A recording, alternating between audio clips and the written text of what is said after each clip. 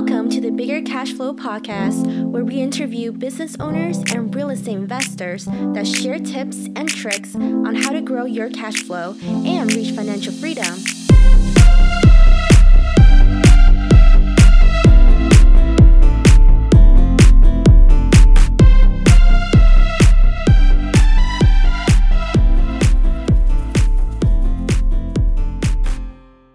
Welcome, everyone, to another exciting episode of the Bigger Cash Flow podcast.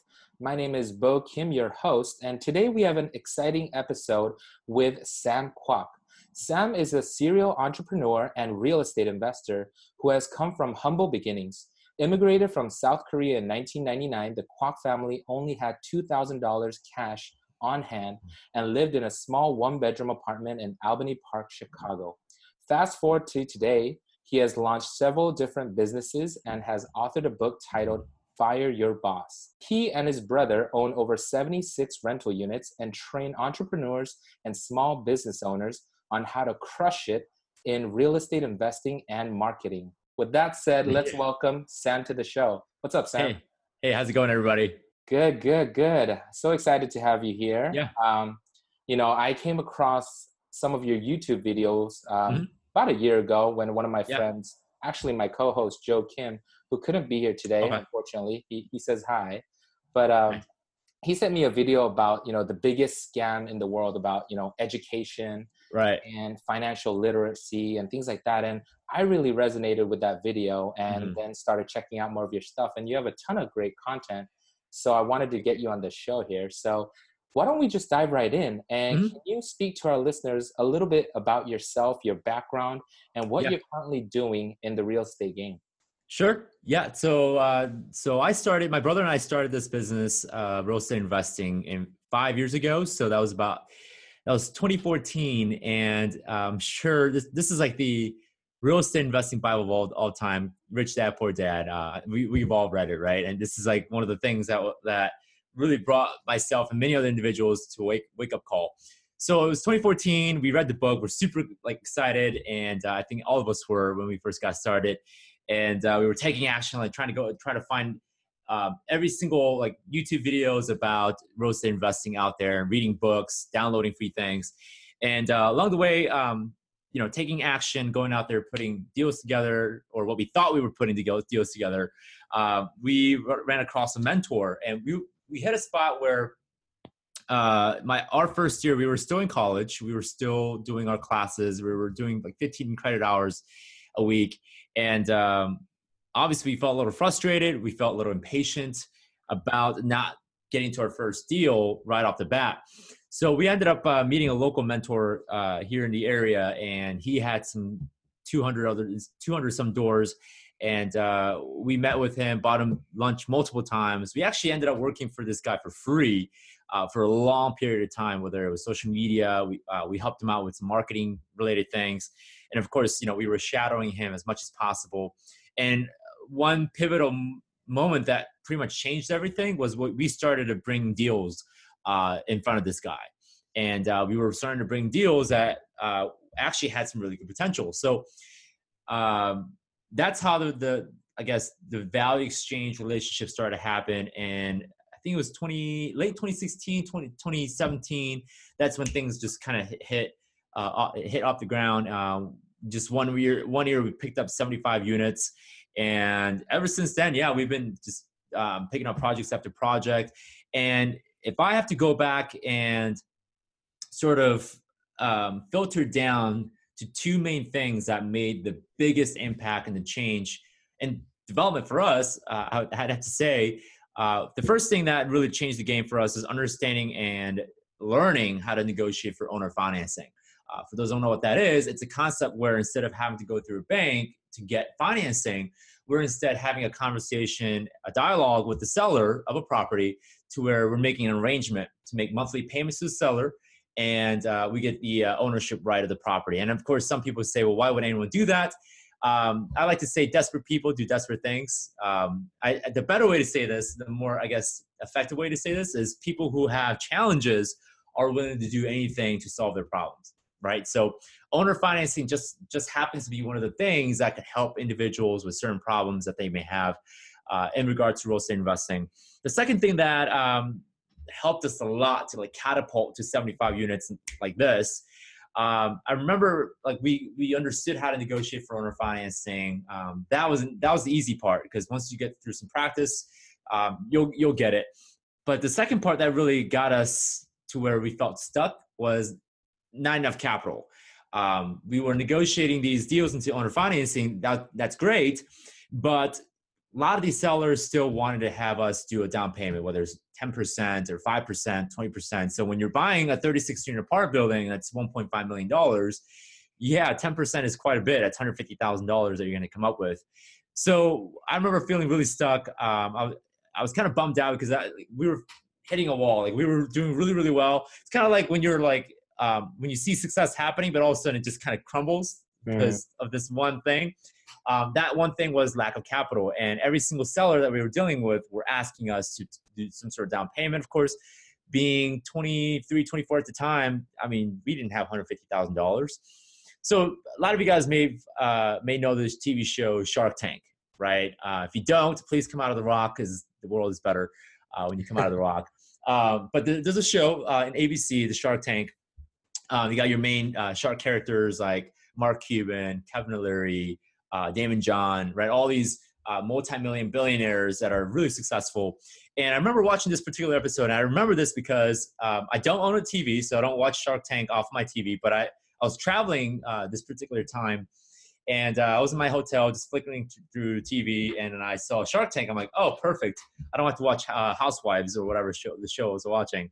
And so I was watching Shark Tank, and I've seen Shark Tank before, and I saw a contestant walk in, very nicely dressed, had a little briefcase that I was holding. He walks in and he says, hey, my name is such and such. Hello, Sharks. My name is, whatever. And he said, I don't have a business experience. I've never started a business. So a lot of you guys listening as W-2 employees, and you guys have a full-time day job or a professional, this story will definitely resonate with you. But this gentleman walks in and says, hey, I don't have any business experience. I never ran a business. But I'm here to ask for $100,000 for 20% of my business idea. And here I thought, I'm like, man, this guy's gonna get roasted by Kevin O'Leary, right? I can totally imagine Kevin O'Leary and Mark Cuban be like, dude, you don't have a business experience. What are you doing here? Like, go home. That's totally what I was thinking off the top of my head. And this guy starts going to share his pitch, and the longer he pitched, I was starting to realize maybe I'm wrong about this guy, because he sounded really professional. You can definitely tell that this is not his first rodeo as far as public speaking. The third thing is he had documents, he had business plan, he had data. And in fact, later I find out that he was in this industry for a very long time. He just hasn't he didn't have his own business. He was working for other companies and things like that. But he had immense amount of data. He had market research. He knew what he was talking about. Like you could not argue with this guy. So at the end, Kevin O'Leary and this contestant, they were going back and forth. And every time Kevin threw a question at him, like this guy got it. Like he had it in the back of his tongue. It was ready to go. And my jaw literally dropped when Kevin O'Leary is like, okay, I'll give you $100,000 for 20% equity of this proposed company. And I'm like, holy smokes, right? Like, but at the same time, a light bulb went on my head. So wait a minute, if this dude here was able to go into a group of sharks, never had a business, never ran a business, let's put it that way, and never had a single revenue as a business owner, is it possible that I could translate this process into also raising capital for real estate? And a light bulb went off my head. I'm like, okay, so if I can be this like this guy, I can model this guy, I dress like this guy, I sound like this guy, and I walk into a room of billionaires and walk away with a $100,000 check, I think I'll be set. So Daniel and I went to work. We started working on our pitch. We read a book called Pitch Anything, phenomenal book. You guys should all read it, by Oren Klaff, which, by the way, I bought my paper copy for $2. So if you can't spare $2, but you go do coffee runs in Starbucks, you have a problem. But go get a copy. So that, and also a few other things. We took a bunch of sales training programs, public speaking, That's huge. And, we started dressing better, and we understood how to create business plans and also executive summaries to formulate a deal. And the better we got at articulating our data, our research, and also how we make sense of the deal, it almost seemed like these wealthier individuals wanted to work with us, right? It's almost like Kevin O'Leary wanting to work with this guy who, though he didn't have any business experience, but he had a lot of data going at him. Like, that this guy is reliable, despite the fact that he doesn't have a whole lot of experience. So when you guys are faced with this fact that, man, no one wants to lend me money, or man, no one wants to work with me. Well, first of all, one of the things you have to do is you got to prove yourself. That's number one. But number two is you have to understand what Daniel likes to call it, the value creation formula. Like, how do you create value in a conversation? And there's a phenomenal book that I'm actually reading right now, and I think it translates really well as to what I'm trying to say. It's called The Go-Giver. Phenomenal book, and I got to thank Matt for this one because he sold it to me. There's a book called Go-Giver, where if you feel like, man, like no one wants to work with me, no one wants to lend me money, no one wants to be my money partner. Everywhere I look, all the hard money lenders don't want to lend to me, or my private lenders don't want to lend to me. Read the book, because you'll understand that when you make your conversation about yourself or about your business, you'll never get the deal. But if you almost always make the conversation about them and what they want out of the transaction and the relationship, you'll almost certainly have a higher degree of chance of attracting people that have money, first of all, and that have incredible amount of value to share with you. So if you guys feel like, man, like I don't know where to go from here, no one wants to lend me money, or I don't have any capital, I don't have any basis or foundation as to how to build my real estate investing business, don't give up. The number one thing that I see, the challenge that I see with people is the mentality. And what I mean by that is the mentality of a taker versus a mentality of a giver.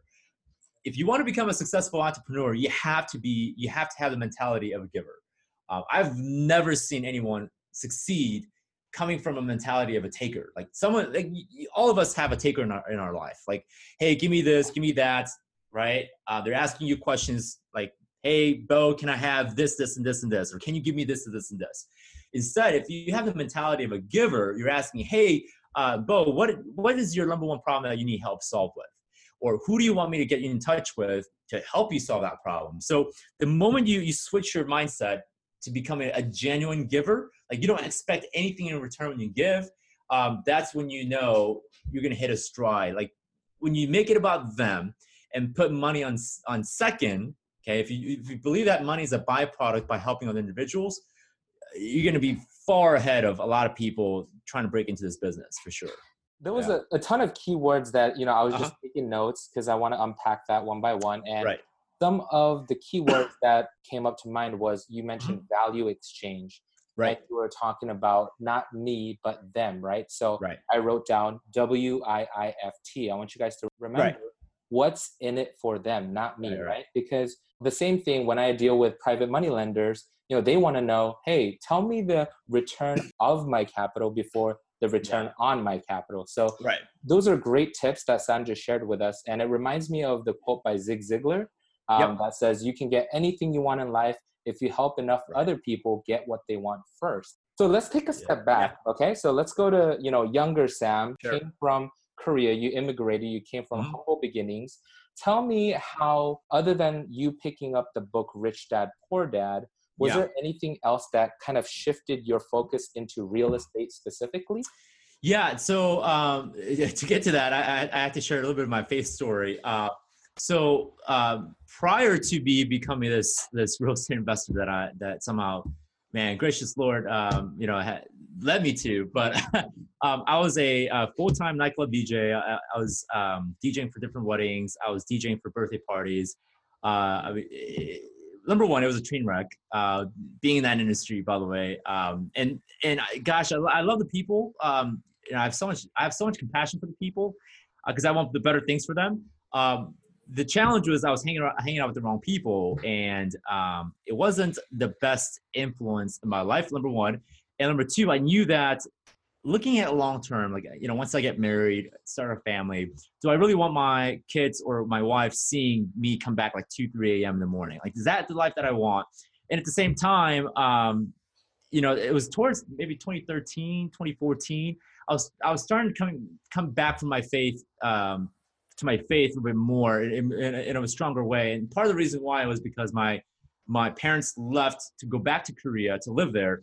And pretty much my brother and I were alone to be our own financial support. So that brought its own challenges because now we have to pay rent and we have to do all these things that being an adult, honestly, like I felt challenged for sure, being that now we have to provide for ourselves. But that challenge gave an opportunity for me to go back to my faith and to rely on for God, rely on my faith for me to really walk to transcend the challenge. So part of it was I remember praying this really silent prayer. It was almost a scary prayer at the time.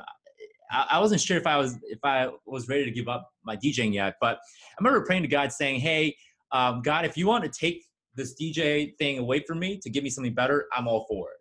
Right? I didn't pray that again. I was like, man, if I pray a second time, he's definitely going to take it away. Yeah. I'm just going to pray once and let's see what happens. But sure enough, a couple months later, my former church youth pastor approaches me saying, hey, Sam, I see that you read the book, Rich Dad, Poor Dad. I have this real estate investing group that you should definitely come and hang out with. And that's actually how I found my mentor. So yeah, it's really interesting. It was through my spiritual obedience that I was able to kind of surrender my DJing career, which thank God I did. Holy smokes, if I would have stuck with that, man, I don't know what would have been the result of my being. But that's honestly how I found real estate investing. And to give you guys kind of more of a deeper layer story.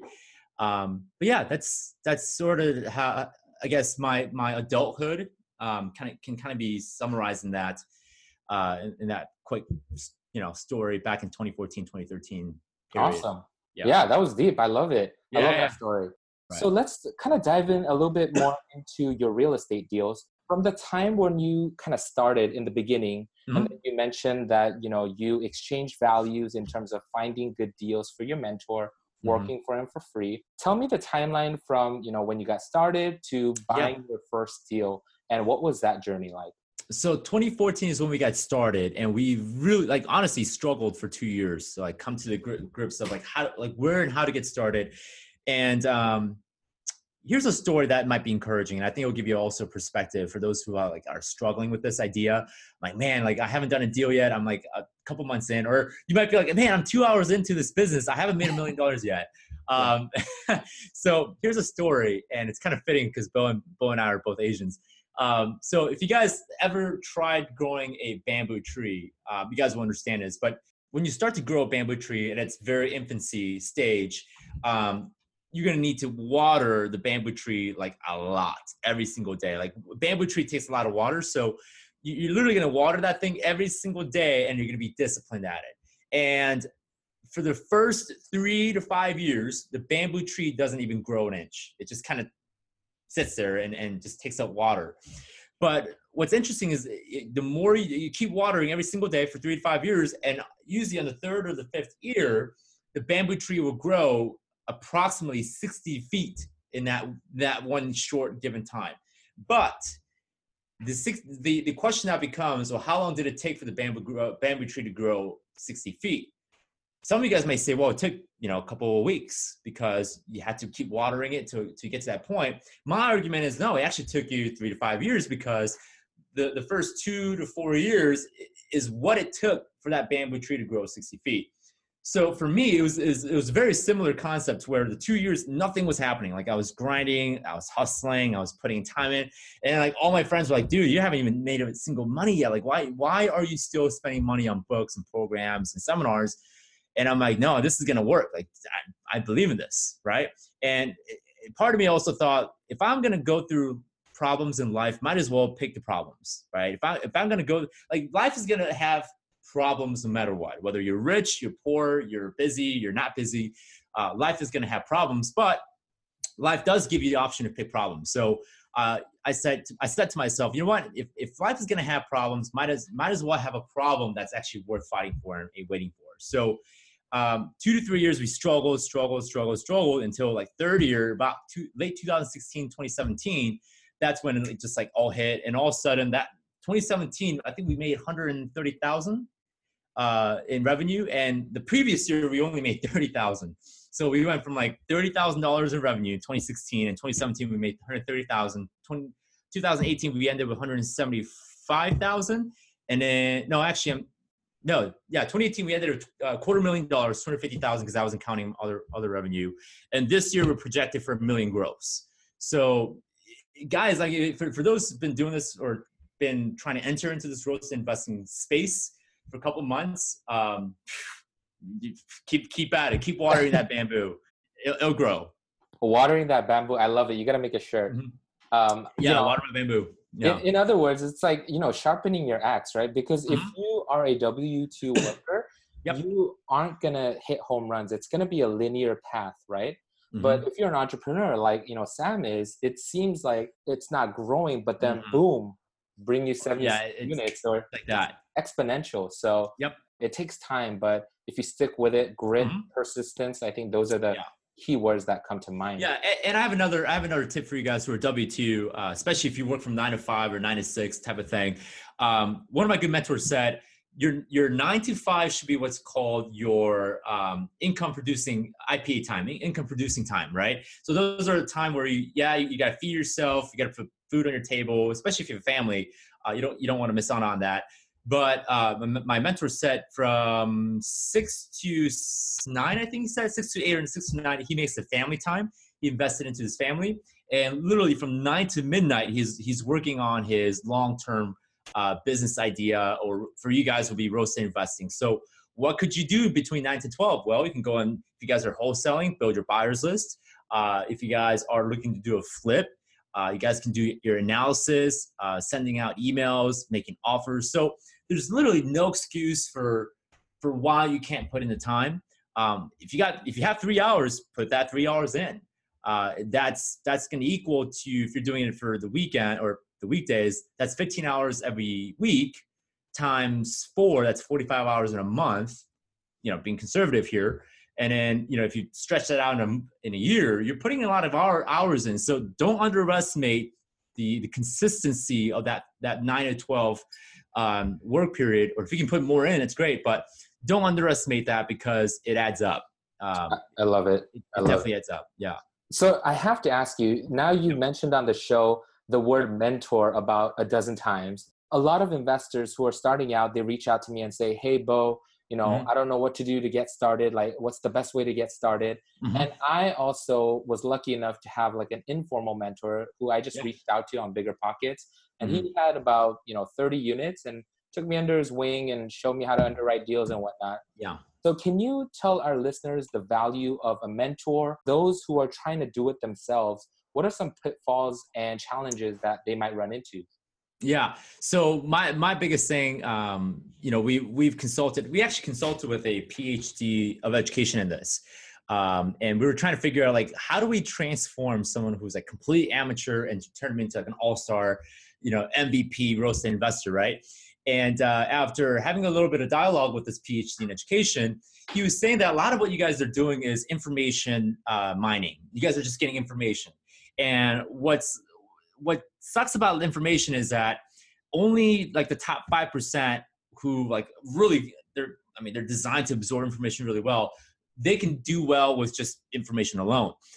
But if you just rely on information alone, you're actually missing out the 2/3 of the pie that makes up for the success rate that you guys are going to have. So Daniel and I came to a conclusion. Yes, information is needed. It's very important. But the two other parts that are super crucial is, you need some sort of immersive experience. You need to be able to engage with somebody. So that's 1 and 2. So you need engagement and you need immersion. So immersion is you got to be part of a community of people that are actually doing the things that you want to do. So it's kind of like, if you want to be really good at swimming, hang out with swimmers. If you want to be really good at playing soccer, hang out with soccer players, like good soccer players. If you want to be a drug addict, hang out with drug addicts. It's pretty easy. if you want to be a professional real estate investor, hang out with real estate investors. And that also includes engagement. So just hanging out and standing there isn't going to cut it. You're going to have to engage with them, right? Ask questions, test your ideas out. And I have a guy right now that I'm mentoring, and I'm mentoring him other things. And he's working on how to build a website. I told him, hey, dude, just build a website, build it. And he's like, I don't know how to do it. Like, just build it and I'll come back and critique you. Right. So it's one of those things where, yes, I'm a huge proponent of having a mentor, just because A, it saves you time, and B, I'm a big believer in leverage. So leverage your relationships to be where you can learn from other people's mistakes. Yeah, you want to learn from mistakes, but don't try to reinvent the wheel, right?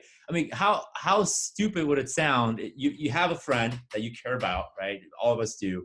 And you have a friend that comes in and says, Bo, like, I spent the last 23 years working on this. You want to know what it is? And you're like, what is it? Like, is it really important? Like, did you figure out how to cure cancer? And he goes like, no, man. I figured out how to make the perfect wheel. I'm like, what? Are you serious? Like, dude, like, we figured this out like millions of years ago. What are you doing? So, I mean, I know that was more of an exaggerated example, but that's exactly how I see somebody trying to figure this out on their own. Like, dude, just come and ask me, right? And I'll show you, as far as what I know. But mentorship is big. It's one of the reasons why Daniel and I, first of all, we spend crap ton of money on networking. And we go to events and we pay for the top dollar seats. And you know why? And people think like, I mean, why would you want to pay $10,000 when you can get the same exact content for $50? Well, it's not really the price that I'm worried about or the content that I'm worried about. I'm focused on the relationship. And the psychology behind it is if I pay $10,000 to go to buy a seat for a conference, and I know the guy next to me spent $10,000 for the seat, hello, like, hey, what do you do, right? Like, what business do you run? And clearly, if he had the means to pay $10,000 for the seat, this guy knows something that I probably want to know. So I'm not paying $10,000 for the content. If I just wanted the content, I would go sit way in the back for $50, right? I'm paying $10,000 for relationships.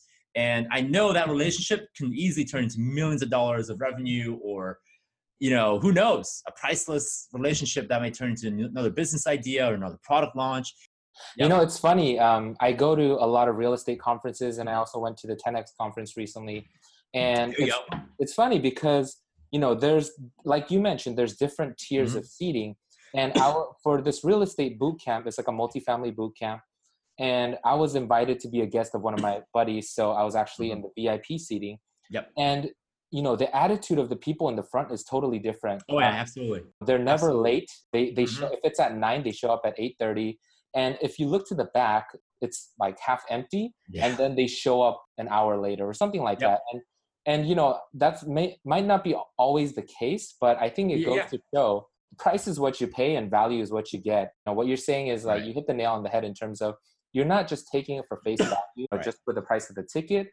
That's just the admission, but you're paying for like the networking and to learn more, because let's just say you learn 1% more and that translates into $100,000, then you get 10 times your investment.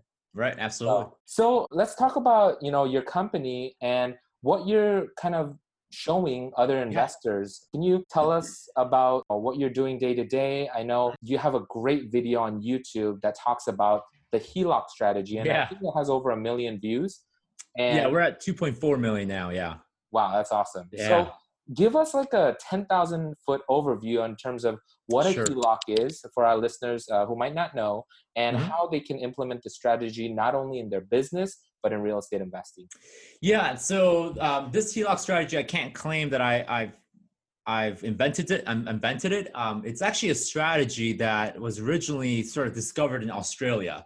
It's actually, in fact, reported, I think 1 out of 4 Australians are using it, which is kind of interesting. But so HELOC stands for Home Equity Line of Credit.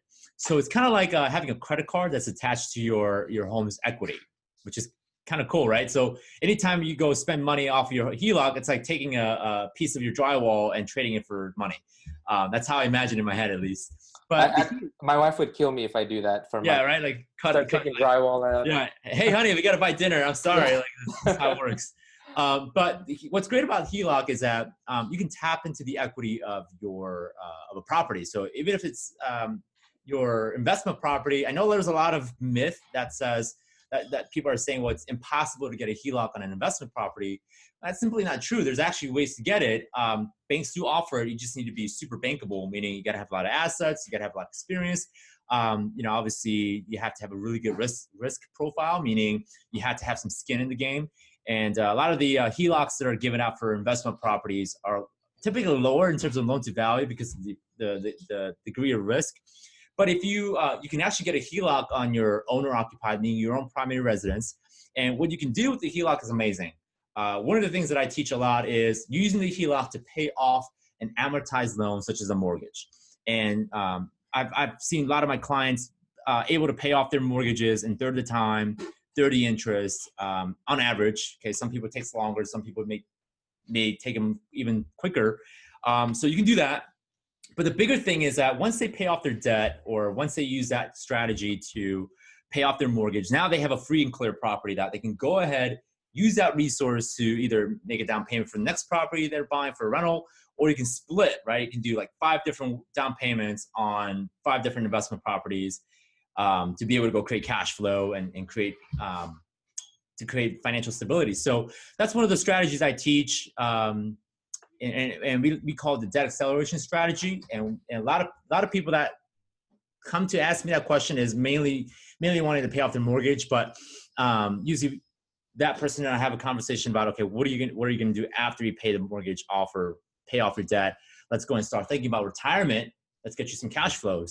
I personally use a HELOC to buy 2 extra rentals, and then I borrow it, pay back my HELOC, and then I do more. Are there any downsides to the HELOC or using a business line of credit? Yes. So, well, business line of credit, if you do it the right way, there isn't much. As far as the HELOC strategy goes, if you're doing it on your primary residence, it can mess with your credit because now a line of credit is a revolving credit. So it's going to start to affect your utilization rate, which if you understand credit, your FICO score, your Fair Isaac score, your utilization is about 35% of your FICO score rating. So utilization rate, for those who don't know, let's say if you have a $10,000 credit card and you use $4,000 of it, you have a 40% utilization rate. So when you have a HELOC and you're maxing out your HELOC all the time because you're doing the strategy or you're buying more properties, you're gonna start to see your credit score kind of do this all the time. But the way that I look at it, your credit score is a tool, right? And the question to be asked is, do you want like a perfect 800 or 950 credit score, or would you want to have cash flow coming in because you got your credit that you're utilizing? So a lot of people are like, some people are like, oh my gosh, I don't want to lose my 950 perfect credit score. Well, that's great, but you're not generating cash flow. It's kind of like having a shiny hammer and you're not doing anything with it. So you kind of have to prioritize, do I want to focus on my goals of creating more revenue and creating more cash flow and doing that? Or do I want to just have this perfect, nice and pretty 950 credit score trophy? Yeah. That makes sense. And just to add on that, Sam talks about a lot of good strategies like private lending, owner finance, and using your HELOC. So make sure, foundationally you have a great deal and then utilize these strategies to make it even better. Absolutely. Okay, awesome. Yeah. So, we're getting to the near end of our show, and I was wondering, do you have any advice for your younger self in high school, looking back? It hasn't been that long. You're still pretty young, but knowing what you know now, would you have done anything differently? I know you have a great take on the educational system and whether they have to go to college. If you're in high school, or you're about to enter college, which by the way, college isn't for everybody, and I think we all know that. Sort of try everything that you want. That's only one of the main ways you can figure out who you are. When I was in high school, I figured out I was really good at marketing. I was really good at like doing Photoshops, building websites, building like sales funnels. and knowing how to do like presentations. I realized that was my thing. And the only way that I knew that was my thing is I loved going on talent shows. I loved performing. Sports wasn't necessarily my thing. I figured that out really quick after losing like 10 times in wrestling, or getting sacked or getting tackled in football. And I had a hard time catching a football. So that was another thing. So I knew sports wasn't for me, but I knew I was really good at like, by the end of my high school year, I ended up being chief editor for our news network. So one of the reasons why I'm really good at YouTube videos and I know how to edit videos. So your high school time, your younger self, like, before 20 is a great time to go and develop those skill set on social media, marketing. Like you literally have all the free time in the world. Like once you hit 23, 24, you start to feel the pain of having to pay bills and you got responsibilities. And like once you have kids, that goes sideways. So when you're in your teens, that is literally the best time to acquire new skills, learn everything. Like don't waste a single time, like just messing around. I love that. Yeah. Try lots of things. And then number two, don't place too much emphasis on what other people think. Oh yeah. They might not be there in 10 years anyway. I love that. Yeah. And here's the cool part. And here's the amazing part. If you're worried about what other people think of you, the crazy, like this is going to trip you out. The crazy thing is they're also thinking about the same way about you. They're like, man, what if Sam thinks I'm crazy? And here you are thinking, what if this guy thinks I'm crazy? Right? We all think that we're like, hey, this guy's going to think I'm crazy or this guy thinks I'm crazy. I mean, we all live in this fear, right? We got to stop it, right? So don't worry about what other people think. And if you really internalize that, oh man, like, yeah, you're Sky's the limit. Yeah. No, I love that. Well, before we wrap up the show, I have to ask you, this has been on the back of my mind because you mentioned Shark Tank and I love that show. Mm. Who's your favorite shark? So I definitely say so personality wise, I jive really well with Mr. Wonderful, Kevin Leary. Okay. But I love Robert's character. I love Robert's enthusiasm. He definitely has that personal touch, Yeah, he definitely does. That's awesome. Sure. Okay, so this was a great show. Where can our listeners learn more about you, your brother, your business, and get in contact with you? Yeah, so if you Google us, the Kwok Brothers, I mean, we're pretty much everywhere. YouTube is a big thing. So if you guys want to find us on YouTube, just search the Kwok Brothers, TheKWAKBROTHERS. You'll find all sorts of free videos and podcasts that we release. We're actually going to be starting April. We're going to do video a day. So if you want to catch us there, you'll find us there. There's a lot of videos there. So yeah. Awesome. So I'll have all that and more in the show notes for this episode. So if you thought that was helpful, please do us a favor and leave us a review on iTunes. We'll catch you right back here next week for another exciting episode of the Bigger Cash Flow Podcast.